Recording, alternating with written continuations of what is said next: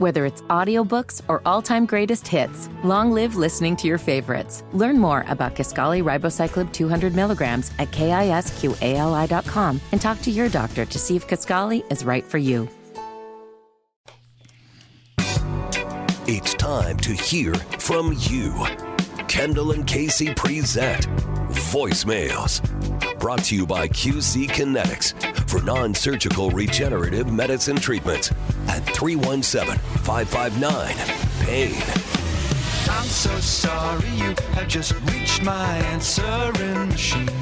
The phone number, 317-684-8444. If you'd like to participate, give us your thoughts with voicemails with Kendall and Casey on 93 WIBC. And we'll get to a couple of phone calls in just a minute. But first, you've got a story, huh? Well, as you know, with my other job, because I make a vast fortune working here, that just for fun, I decide instead of being home with my wife and baby, I just want to go work somewhere else. I am in charge of some younger members of society, and oftentimes they will have some downtime, and they will be in the office with me, and I will try to take that opportunity to find out what the hell they actually know about life and what our public education system is teaching them. And we told the story about how I've taught these kids about the pay stub, and the last girl what FICA means. Yeah, the last girl I taught the pay stub to, she told me she went to her grandpa and said, "You're stealing my money for Social Security and Medicare." And he goes, "How the heck did you know that?" And then she proceeded to tell him about the fabulous guy in the pro shop. And then she said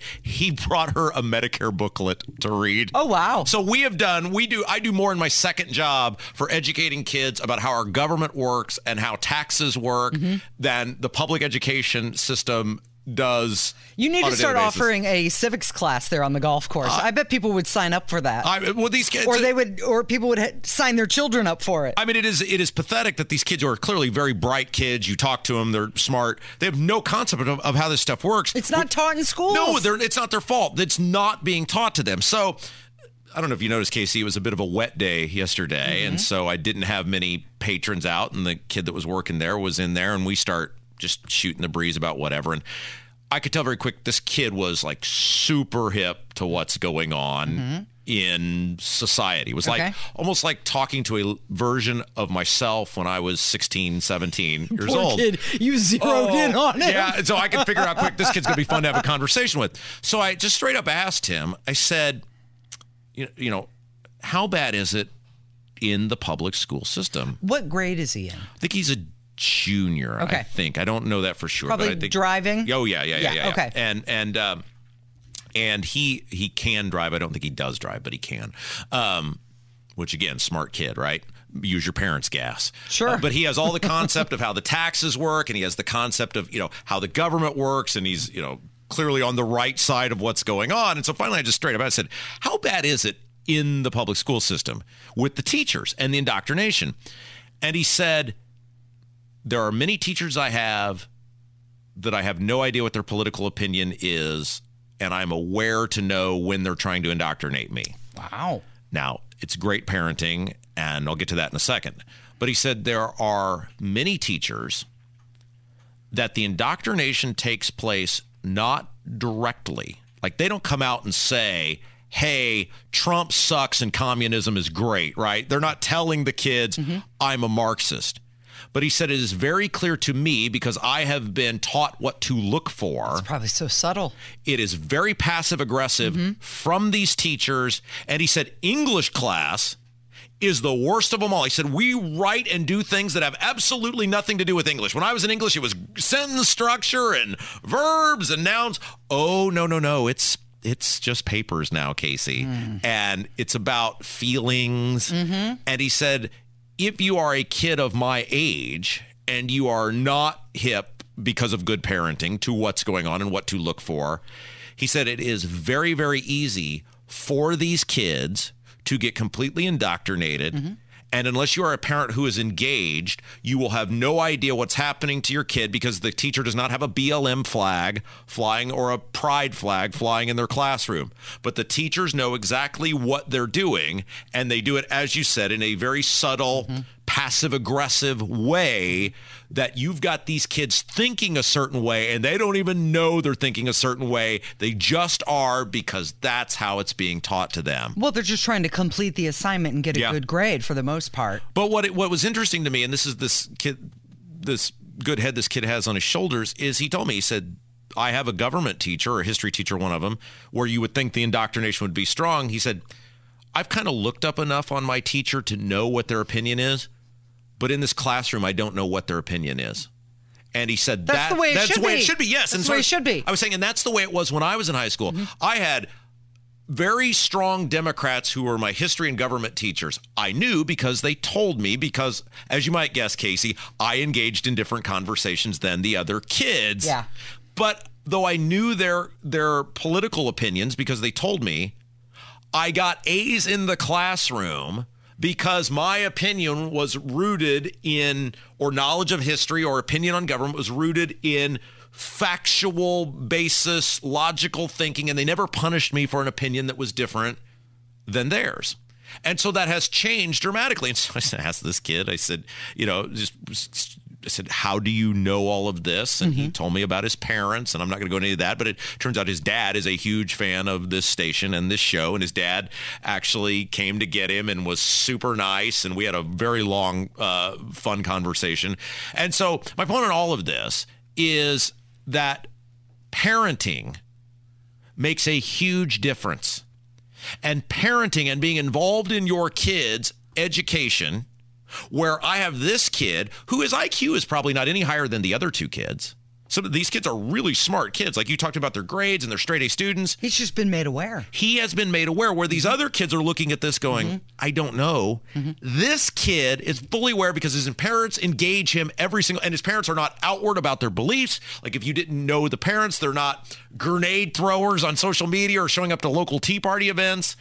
And I'm looking at this going, I have to talk to my audience about this, our audience about this, because the difference here is they have taught him this, and the other parents, doesn't mean they're bad parents. It just means either because they don't know or haven't had the ability to. Or they're not engaged. Right. They're not to engage. You have to engage. If you're just because your kid goes to an award-winning public school, that is not good enough. It is not good enough because your kid goes to some suburban school to think that you do not have to engage. You must engage. Well, you said English class. I bet you there are plenty of people listening right now who have a high school student who has an English class, has to write some paper, some essay, and they disappear up in their bed. What are you doing? I got to go write my essay for English class. All right, cool. Dinner's in a half an hour, or okay, after practice, whatever, you'll get to it. And they disappear. They write the letter. They turn it in, or write the essay, turn it in. Yep. Parent has no idea what the topic was, or what the grade was, or what the position of that paper from their child was. But here's what it tells me, is we can beat the public education system. We don't have to surrender. We don't have to wave the white flag and say we must retreat and everybody go to a private school. You can send your kid to public school and they can still be productive members of society. And that is how we're going to beat the public education system, is to engage it and try to take it head on to these school board races, etc. You can't just pull out and disengage, or you don't have to, at least. This kid knew what was going on and knew how to cut through all the bull crap, and he's a straight A student because his parents taught him what to look for. It's the same way I grew up, Casey. If your parents engage with you and educate you and force you to work through your thoughts and your feelings and and ask you what you learned each day and challenge you on that, you can still win. It was so refreshing yesterday, Casey. It was so refreshing. It is 11:41 with Kendall and Casey on 93 WIBC. Let's get to as many phone calls as we can. We have to save time for Abdul. He's going to join us. We're going to sneak peek on some polling maybe. So we got a question. Actually, somebody called, a few comments about the debate and had a wish that Ron DeSantis would not only debate Gavin Newsom, but also Eric Holcomb. One of the things I would love to see is Ron DeSantis challenge Eric Holcomb to a debate. And the reason I say that is, it kind of sounds a little weird, but the reason I say that is because I think it'd be great to see how two red state governors, people get to see the difference nationwide. We put Eric Holcomb on a national stage. He has to defend every single dictatorial lockdown, big government tax, and spend proposal he made, while DeSantis can say, go ahead and contrast that to Florida and say, hey, plenty of Hoosiers came to Florida when you locked everything down. Maybe some of them came back, but if you think about it, Eric, a lot of them haven't. And I also think he should go ahead and press Holcomb in a hypothetical debate on the fact that while DeSantis has fired left-wing prosecutors who don't do their job, Eric Holcomb has yet to come up with the political courage or the willpower or desire to fire and suspend Ryan Mears, the prosecutor of Marion County. Now, if there's something in the state constitution that allows Eric Holcomb to do that, he should grow a spine and do it. Okay, there's no way Eric Holcomb's going to do that. For one, there's no need for him to debate. Yeah. But he told us yesterday he's comfortable with all of his decisions. He sleeps well at night. Yeah, he is comfortable with what he did during COVID. I love that idea, though.